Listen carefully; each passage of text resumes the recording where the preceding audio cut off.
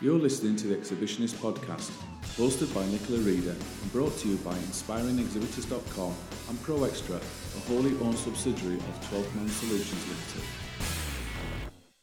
Hi there and welcome to episode 38 of the Exhibitionist podcast.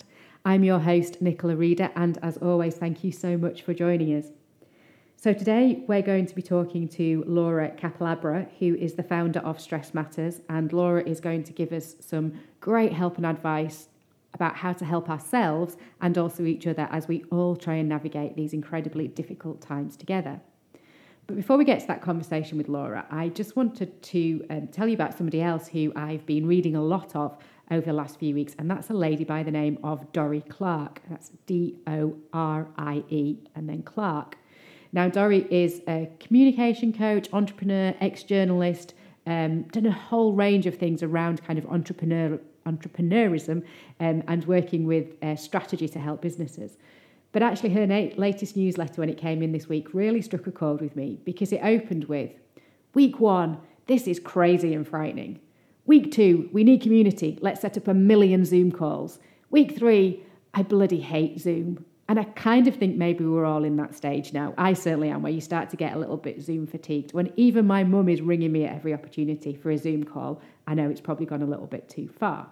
So I think maybe we're all looking ways for how we can connect and how we can stay in touch that aren't necessarily all focused around Zoom. And actually what Dorie does really well is talk about building your tribe and ways that you can keep connected and build your tribe. So those people around you at this very difficult and challenging time who can help you and help you get through this, but then will also collaborate with and partner with you when we're out the other side and help you build a business. So Dorie Clark's website, she's got a lot of information, a lot of resources on there about reinventing, pivoting, that catchword at the moment. But one of the quotes from the New York Times being that she's an expert of self-reinvention and helping others make changes in their lives. So if you are in that position where you're thinking, okay, we probably need to do things slightly differently in the new world, even if it's the same product or the same service, but I just want to offer it differently. Dorie maybe just has a little bit of inspiration on her site that can help you think differently. There's a workbook that you can download for free that will help you set up a strategy for being able to pivot and change your business and build your own tribe. So that's dorieclark.com. I think she's a great speaker. I think she's some really valuable stuff. And as always, with any of the kind of people I mentioned, there'll be bits that work for you, bits that don't work for you, people you love, people you hate. So take it or leave it, but just thought, since though I've been spending a bit of time listening to Dorie and reading her work, it might be useful to pass on to you guys. So on that note, I will hand over to our conversation with Laura, and here's hoping you get some hints and tips to help you manage your stress. So on this week's edition of the podcast, we are delighted to be joined by Laura Capalabra, who is the founder of Stress Matters. So welcome to the show, Laura. Thank you for having me. And it seems like there is no better time that we could be talking about stress and how to manage it effectively when we are in the middle of a global pandemic. So a very timely intervention, a timely guest on our show this week. So thank you for joining us. So Laura, before we get into talking about how we can all manage stress better in the current climate, just give us a little bit of a background about your experience particularly in the events industry and how you've been working the last few years. Yeah, so I have been in the events industry since my early 20s, so quite a long time now, nearly 20 odd years, probably 18 years. And I very much was event agency side for a long time, and that took me through all the corporate conferences and dinners, but also public festivals, experiential as well. So I got to put my finger in lots of pies, which was lovely. And I left the agency that I was running about 4 years ago now. And at the time, I wasn't quite sure what it is I wanted to do. I'd had a bit of itchy feet in the sense that I had been in the role for 5 years and just wanted a change. And then I kind of spent some time reflecting, and there were a couple of things that had kind of happened that I really wanted to kind of look into. So when I'd been a senior account manager at an agency, at a different agency, I had what I now know is burnout. So I had a really tough time for a long time and found myself in floods of tears all the time. And it all kind of came about because I wrote a budget with 5 different job titles on it. And I knew I'd be doing every single one of those roles. And that just sunk in at that point, and it wasn't so great. So that had happened, managed to kind of work through that, carried on in the events industry. And then, as I said, just before I left my role as the managing director, a couple of my team members went off on sick leave with stress. And that really stood out to me, that I thought, hang on, I'm a really nice person. I think I'm a nice person. I've had this happen to me. How have I created an environment where somebody's going off on stress leave? This doesn't feel right. And so when I got to the kind of the end of my my stint in the agency, I thought, do you know what? This is what I want to focus on.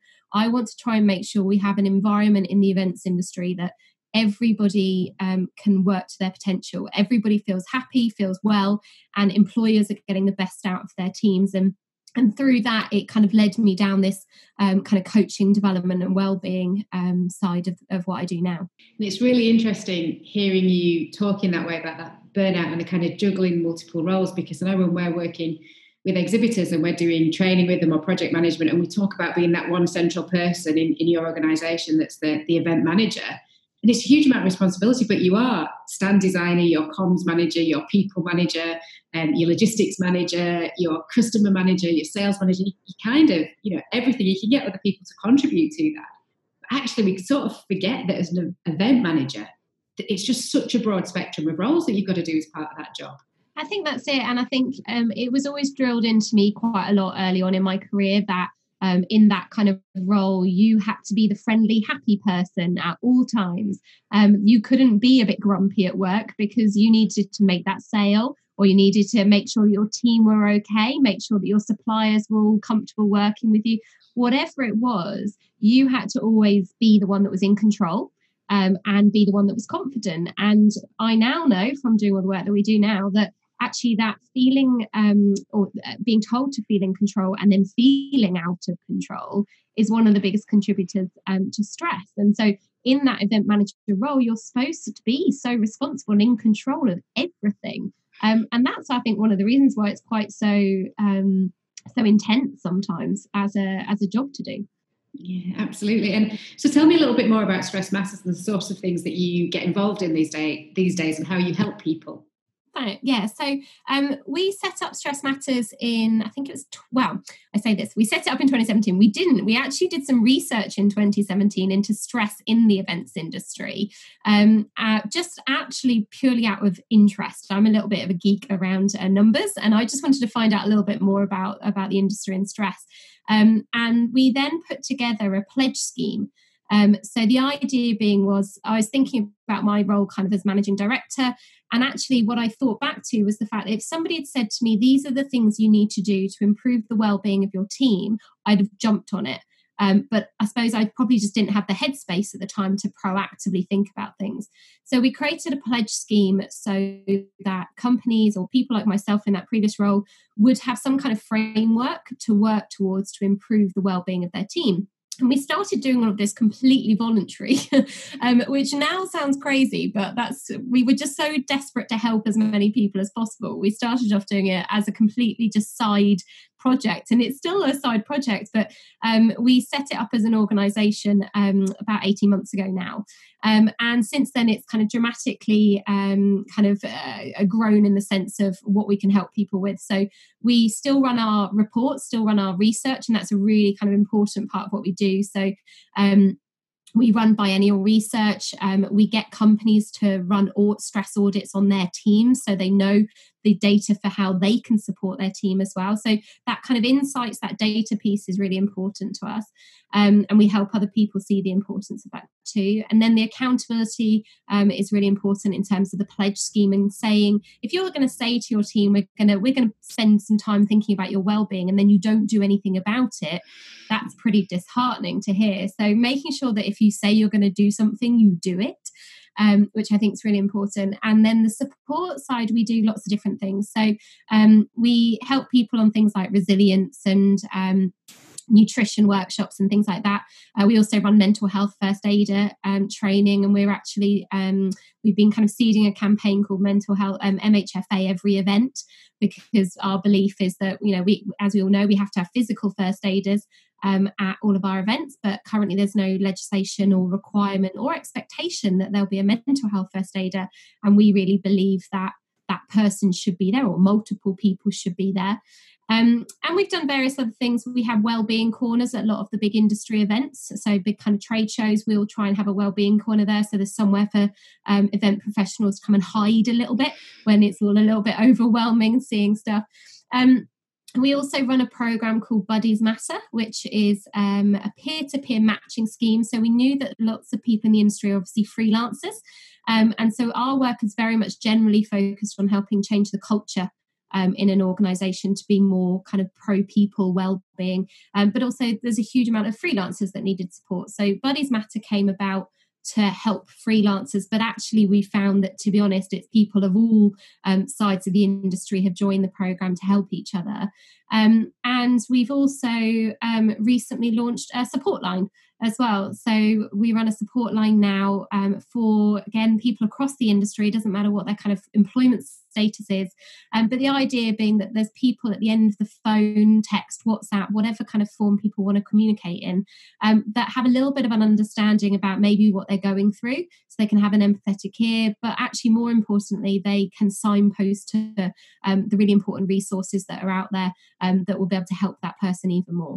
Wow, I mean, you've covered everything there, from kind of helping big businesses and supporting their teams through to kind of individuals in teams or individuals out on their own. And it's just a fantastic resource. So we'll talk a lot more over the next sort of few minutes, but everybody needs to go check out the Stress Matters website and just see exactly everything that's happening there and the support that you can get. We're an incredibly friendly industry.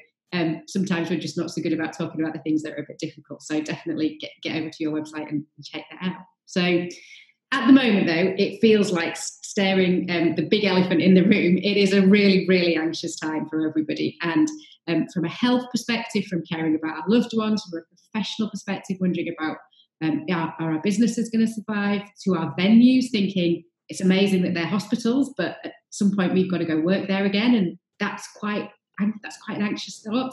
So what are some of the symptoms that all of us might be feeling at the moment that maybe we don't even realise are stress, but we'll all be feeling the same thing?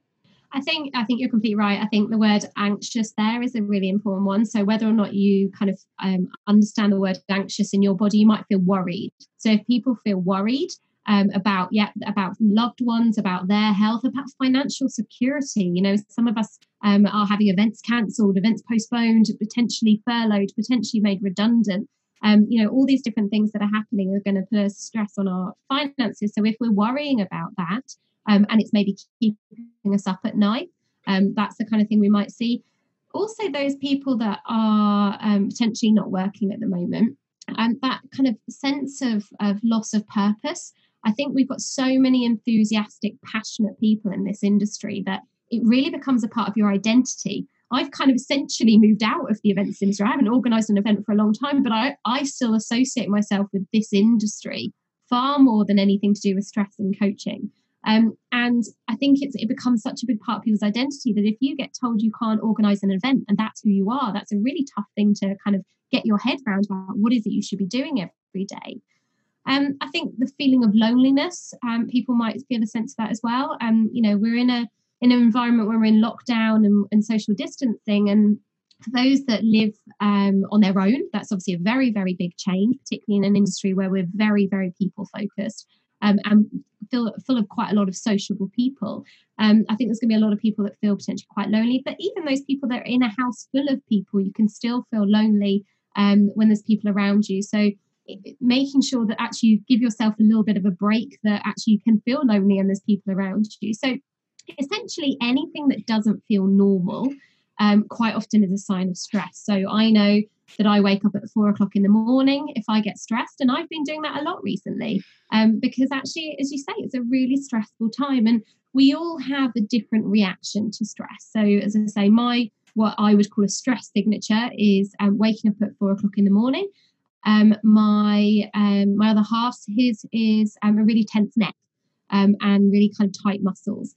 And everybody will have a different kind of combination of things that happen to them when they get stressed. And so it's just trying to pick out those changes in your either the way you feel physically, or even the way you're thinking emotionally about things. It's really interesting to hear you talk about how people are very different and people have those different stress triggers.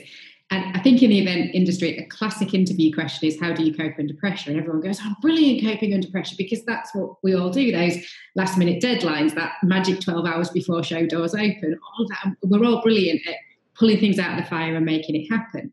And actually a lot of us thrive on that, and that's what makes us really good. But so a lot of people have said to me, I'm great under pressure. I'll be fine during this lockdown. I'll be fine during the pandemic because I cope with stress. I'm great. But actually this could feel quite different, and maybe people don't understand why this is a different type of stress than the event stress. Yeah, I think that's it. And I think you brilliantly used the different words pressure and stress there. And I think people use them quite interchangeably a lot in the wrong way. And I think you used them brilliantly there. So we are under pressure a lot in the events industry. So we are under time pressure, budget pressure, for example. But yeah, when that show's opening, we're under a time pressure. We have to get things ready by then. And that can create adrenaline in us. And actually that can really spur us on. So those people that work well under pressure, they probably do. Actually, they get that sense of enthusiasm and extra energy and that final push that they need to get all that work done. The problem is when that tips over. So you can still be the kind of person that works well under pressure, but actually when that pressure becomes so much and you don't have any coping strategies in place, that's when it can tip over into that stress area. So I think the reason to your question about why now is different, I think, for anybody that's been working in events for a long time, and even to an extent, those new people in the industry, there's going to be an end point. When that show opens, it's either opening, or let's be honest, it always opens. The show will open and it'll get done behind the scenes if it's not quite done then. And we'll make it work, and the show always ends. And I think the issue that we have with what's going on at the moment is we don't know when it's going to end.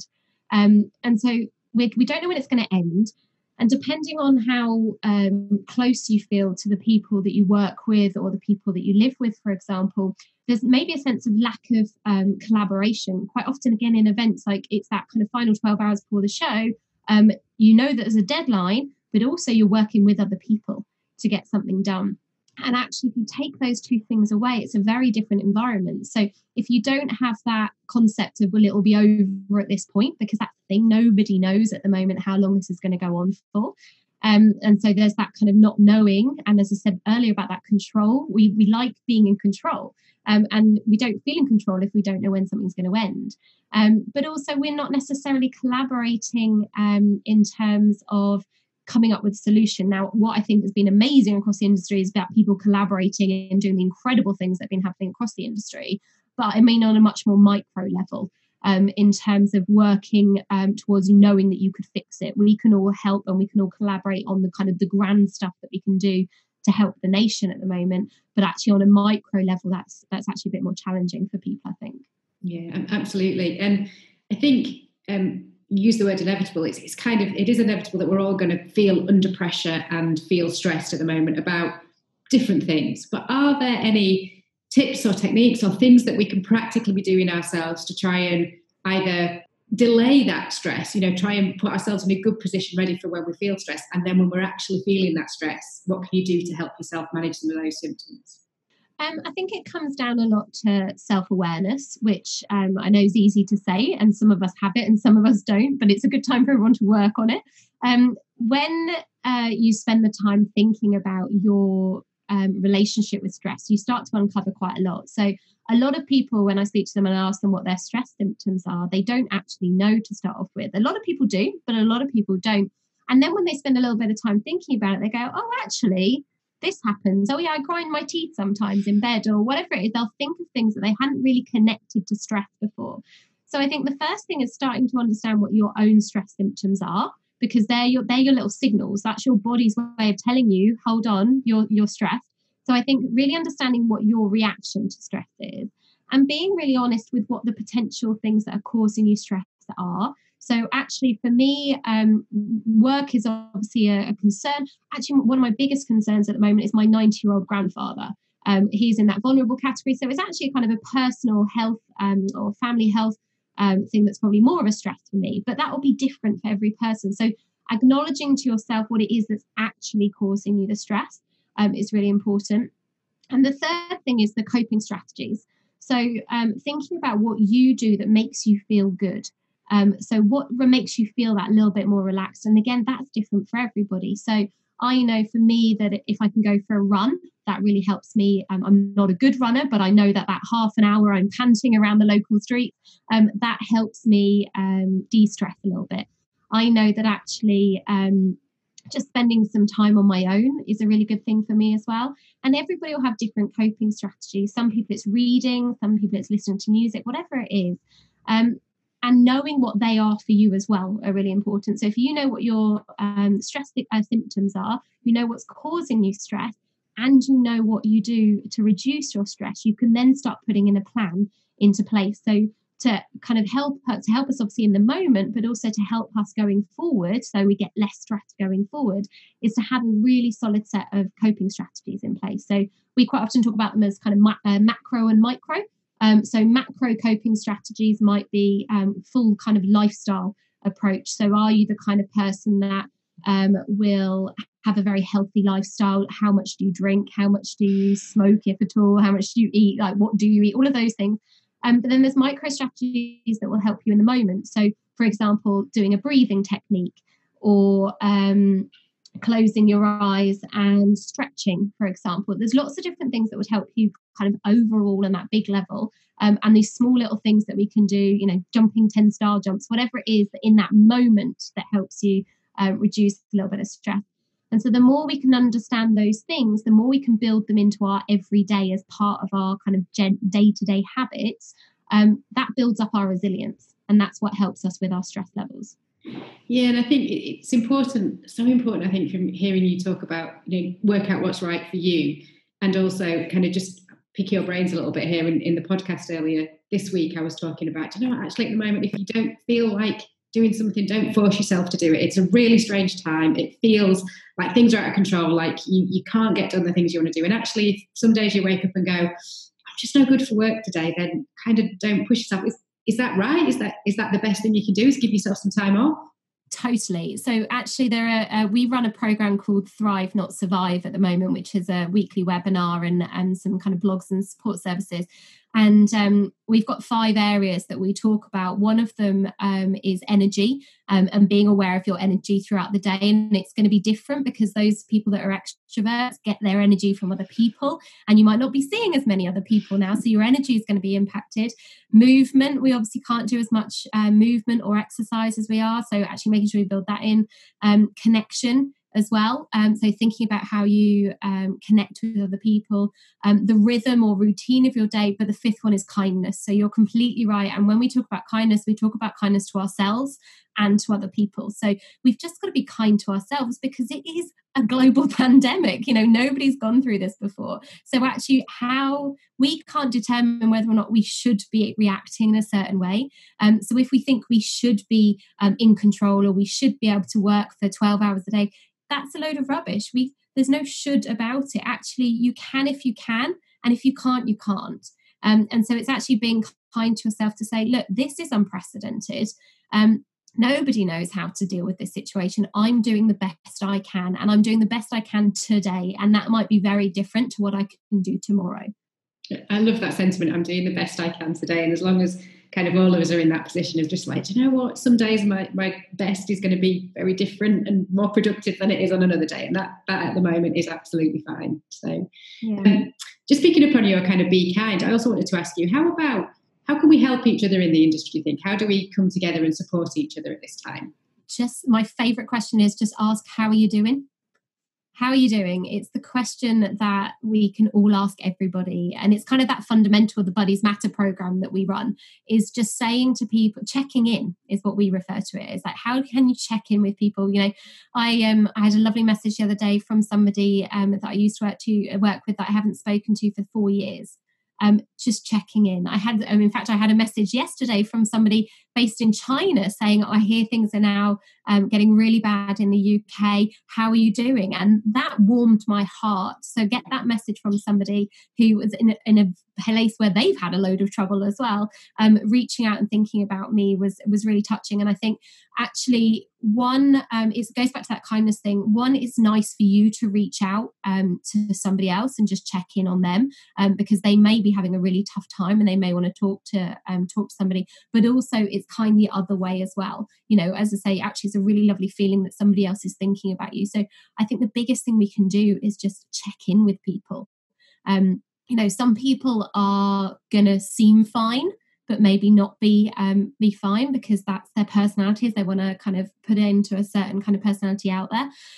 But I think we'll also find that we're probably going to learn a lot more about our colleagues' personal lives in the next few weeks. So, you know, we've all had a really good insight into everybody's bedrooms and studies from the Zoom calls, but we're also probably a little bit more aware of their family life now. And actually those people with children that are trying to homeschool, those people that have got elderly relatives maybe that they're caring about, all of the different kind of impacts that we might be having on our day-to-day, we might not know them unless we ask.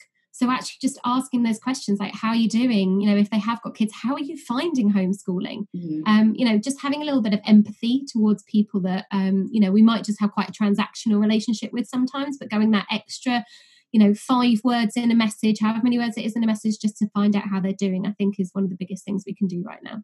Yeah, absolutely. And I think that when somebody does ask you that kind of how are you doing check in, now more than ever, it's okay to say, do you know, actually, I'm not doing so great, because so often we just go, oh, yeah, I'm great, thanks. Yeah, really good. And know that actually we're not, we're dealing with a million things, where actually now you have all the license in the world to go, do you know what, no, I'm not so good, actually. Thanks ever so much for reading, because I just need to get this off my chest for a minute. And so just talk, see that as your opportunity. Somebody's asking because they genuinely care.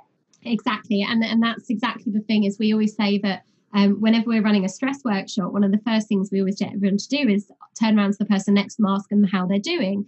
And we get them to do that for a good 2 or 3 minutes, because we always say, you know, how many times do you ask that question when you walk into the office or walk on site? Like, how are you doing? And you just kind of walk past and you just expect people to say, I'm fine. And as you say completely rightly, that actually we're not always fine. And particularly at the moment, we're probably not fine as well. And so having somebody that's going to take that extra little 1 minute, 2 minutes just to hear what you're saying and hear how you are doing will go a really, really long way. Yeah, absolutely. And within the current climate and the current situation we're facing, how do you see the events industry kind of responding? Are you hearing that lots of people are feeling much more stressed? You know, obviously there's lots of work. We are people working together and lots of content, lots of webinars, lots of people saying, how can I help you? What can we do? But how does it feel to be working in the events industry at the moment? What are you hearing?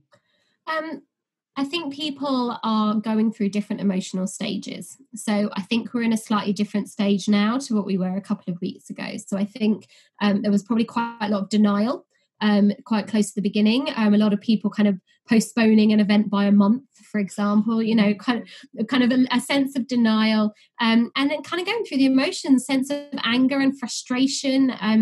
And I think we're in that stage now where people are kind of coming together. They're trying to come up with solutions. They're trying to work to each other. And some people are now already starting to think about what's that future.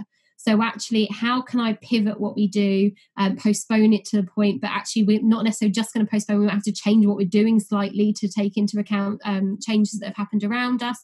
How can we move forward in this kind of different world? And I think it's been incredible, as I said before, about how the kind of the industry has come together, and the kind of the amazing things that people are doing. But I do think there's a sense of personal worry. You know, we hear a lot, obviously we hear through the support line, through the Buddies Matter program, when people feed back to us why they want to become a buddy, for example. And even if we're doing a webinar, we never often get questions in the webinar, because still there's that sense of people don't really want to talk about it then. But it's lovely and heartwarming how many emails we get afterwards just saying, I'm going through this, or, you know, this is really tough for me, you know, whatever it is, and wanting to talk to somebody about it. So I think there's that coming together as an industry, which is that kind of collaboration piece. But I think on a personal level, people are still just finding their feet. And as I said, because we don't know when it's going to end, we're not going to be in control at all. So we can control what we do every day, but we can't think that far in the future because we just don't know. So I think there's that kind of sense of community in the wider piece, but there's still that sense of kind of a little bit of fear, nervousness, worry in on the kind of an individual level. Yeah, absolutely. And I think you're so right about that kind of early denial of organisers thinking, yeah, well, by the summer it will be through this and we'll be able to have events and everyone will be hugging again. And now we're kind of at April and thinking, oh, yeah, actually rescheduled till June. I think maybe that's not going to happen now. And what does that mean if you move it to autumn? Can you have another version of it in the spring? Or so, all those kind of problems that we sort of thought might be over quite quickly now feel a little bit longer term. And it does feel as though, as an industry, we're starting to think longer term and think about the role that virtual and digital comms might play in sort of bridging the gap. So you mentioned your support line just as we were speaking then, and I talked about it in the podcast last week or week before. So tell me a little bit more about the mental health first aid support line that you have set up specifically for the events industry and how people get in touch if they do want to talk to someone. So in essence, it's a support line that we set up because, as I said, we felt that whilst we had the buddy system there for people that might want to speak to somebody in the industry as a general chat in terms of catching up on things, what we were really conscious of that were people that needed probably a little bit more support. I wanted to have a little bit more of a personal conversation. So we approached a number of associations and a number of organisers and people to try and generate some funding for putting together a support line. We didn't get as much funding as we needed. So we're still kind of going for that. And the intention of that behind that would be that it becomes a 24-hour support line with trained counsellors and nurses on all times. Because that's a way away, and we obviously at this point had the situation of COVID right kind of in front of us, in the middle of it, and everything like that, we knew we needed to do something quickly. So what we did was we put together this support line with people from the industry who are mental health first aid trained. So what that means is there's an organisation called Mental Health First Aid England who have this incredible vision of training 1 in 10 people in mental health first aid, and it is exactly what it sounds like. So where many of us will be physical first aiders, a mental health first aider is that person that can either spot signs and symptoms in other people and approach them and maybe kind of say that they're concerned, or is hopefully a person that other people might feel comfortable being proactive to and saying, hey, I don't feel great at the moment. And one of the kind of the key things is that they are trained to listen non-judgmentally. So we all, it's a real natural thing for us to have an opinion on what somebody says, and particularly in the events industry, we want to fix it. That is what we like, fixing problems. And mental health first aiders are trained to listen non-judgmentally, and whilst they're there to support and give information, they're not there to just fix you and say, oh, you'll be fine, don't worry about it. It's all about kind of understanding that this is really real to that person at the time. And then they also do a lot of signposting into professional support services, whether or not that's the GP, therapists, other support programs that might be available. And so somebody that would contact the support line would essentially end up speaking to somebody that's trained in that. And it might be that it's a kind of 5 messages back and forth, and actually it's just directing them straight away to another program that might help them, or the GP, for example, and just giving them the confidence that actually that kind of thing is something you can go and talk to a GP about. So go for it, because people quite often think GP is for physical health and don't necessarily connect it to mental health as well. And sometimes it's a far longer conversation, and actually somebody just needs somebody to talk to. And actually those people then can just have that ear at the end of a phone, or if it's written, if they prefer texting as well, just to have somebody that they can kind of let it all out to.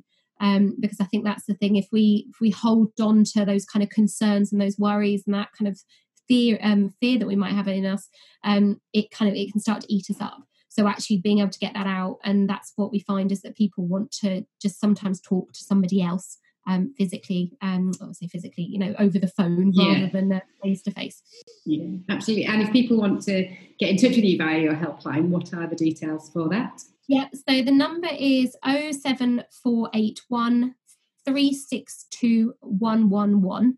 And the number can be WhatsApp, text, or email, or emails, or phoned, and we've deliberately kind of put different forms of communication in there so that people that do feel comfortable picking up the phone, then that's great for them. But we know there's a number of people that feel a little bit nervous still about talking to somebody, so actually being able to WhatsApp or text them feels more comfortable for them. And the way the program works is it essentially comes through to our hub. We then assign it to a volunteer, and that conversation happens, and it's completely confidential. You know, we ask for somebody's name, but just because it's nice to know the name of somebody when you're talking to them. So you know, hi, I'm Laura. There doesn't need to be surnames or business details or anything like that. But the only reason we ask for a name is just so it's a friendly kind of conversation in that point. So so that's how it's a mobile number. So what we're saying to everybody at the moment is just put it in your phone. You might not need it now. That's fine. Don't worry about thinking, oh, I don't need the support line, it's fine, I'll forget about it.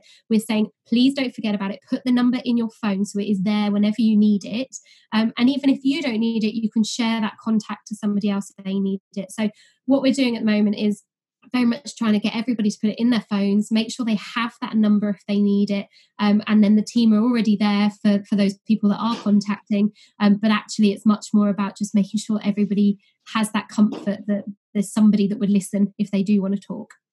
Brilliant. And we'll put all of the details of how to get in touch on the website as well when we put the podcast out. So thank you so much for taking the time to speak to us today, Laura. It's been brilliant to hear about everything that you're doing, but equally how people can get help, which I'm sure we're all in need of at the moment and just in need of a chat. So hopefully lots of people will now feel much more comfortable about contacting yourselves and your organisation for help. So the last thing we are all asking all of our guests at the moment, what is keeping you going during lockdown? What are you reading? What are you watching? What are you listening to? What are you doing?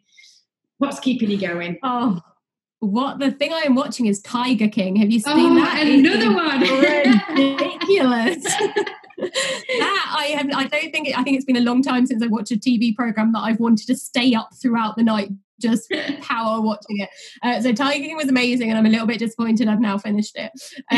But Tiger King, I do quite a lot of reading anyway, so I've always got, in fact we kind of work on a book club as well, so we've got lots of recommendations on that kind of generally. For me, as I said before, I do quite a lot of running. I try, one of the things I'm doing more now than I ever probably used to before is doing stretching in the middle of the day, because just not, moving from one room to another doesn't really kind of give me the energy I need. So doing a lot of stretching. We went away a while ago and I bought a jigsaw. And that has also become a new OAP style pastime for me. So in my late 30s, I've suddenly become somebody that does jigsaws, but I really enjoy it. So get yourself a 1,000-piece jigsaw and that'll keep you going for a good 4 or 5 days. Or it keeps me going for that long anyway. And then speaking to a lot of friends and family. I've spent a lot of evenings and doing kind of virtual dinner parties, and the last couple of weekends we've had virtual brunches and stuff as well. So I'm trying to kind of do all the things that I would normally do, but maybe just do them a little bit more and a little bit more frequently, just so that you've got some kind of sense of normality for when we go back to whatever the new world is going to be in the future as well. Yeah, absolutely. I think I've been resisting Tiger King. I think you're the third podcast guest now who said to us, oh man, I'm keeping going watching Tiger King, and it's all over social media, and I've been like, I'm not going to watch it, but maybe my time. You've got to watch it. Yeah, we also watched the Louis Theroux documentary he did 9 years ago. We watched that last night because we needed a bit of an extra fix because Tiger King had finished. We managed to track it down on iPlayer and watch that. So even when you finish Tiger King, you can go back and have a little bit more of him in the Louis Theroux documentary. So you don't resist anymore. That's it. I've got to give into it now. Brilliant. Well, thank you so much, Laura, for joining us. It's been such a great chat. And I'm just going to say my absolute best regards to Laura for keeping going during that interview when we are recording this late afternoon. I think it's about 5 o'clock, 5:15 now. And we have a glass fronted office and the sun is pouring in. And gradually, as the conversation's gone on, it's got to look more and more like Bohemian Rhapsody video, as everything behind me goes black and there's just this little white face peering out at Laura. It's really quite spooky for her, I'm sure, at the other end of the video camera. So I'm really sorry that the sun's doing what it is, because It does look like the Bohemian Rhapsody at the moment, but I didn't want to break your flow and move. So I think it looks fantastic. A proper spotlight on you. Yeah, I'm not that kind of precious. I've not got some like amazing spotlights or studio lighting around me. It is just the sun through the glass. So apologies for that, and well done for keeping going. So thank you so much, Laura, and good luck with everything you're doing over the next few weeks and months. I know you'll help loads of people in the industry, and maybe when we're through all this and coping with different pressure, which is the how do we get all this work done pressure, maybe you could come back and help us with that as well. I'd love to. Thank you so much for having me. I've had a really lovely time. So thanks there to Laura for her time and giving us all that advice and help on how to manage our own stress levels and those around us. And if you're wanting any of Laura's details or that helpline number, please do get in touch and we will share those with you. So that's it for us for this week. You can find all our latest news and information on the website www.inspiringexhibitors.com, and also subscribe to the newsletter there, where we'll be keeping you up to date with everything that we're doing. Even if you've been furloughed at the moment, you can still do training, so don't forget the Exhibitionist book and Project Manager Journal are both available on the website, and that's a great way to take a couple of hours out, sit in the garden in the beautiful sunshine, work through the Project Manager Journal in conjunction with the book, and by the end of it you will have a blueprint that is very specific to your business and the event that you might want to run when we come out the other side of this situation. So those are both available on the website for you now. In the next episode of the podcast, we are going to be talking to Tim Christian, who is at Project 4, who's going to give us a different perspective on live events and why it's not enough just to move your live event into a webinar and think that you've done the job on a digital event. So he's going to be giving us some other things to think about when you're pulling together those live events digitally, which I know a lot of people are working on at the moment. So thanks for listening again this week. Stay home, stay safe. Our very best wishes to everybody, and happy exhibitioning. Hop over now to inspiringexhibitors.com to subscribe to our newsletters, blogs and future podcasts, keeping you up to date with industry insights. While there, you can also find out more about The Exhibitionist, inspiring trade show excellence. Once again, thank you for listening.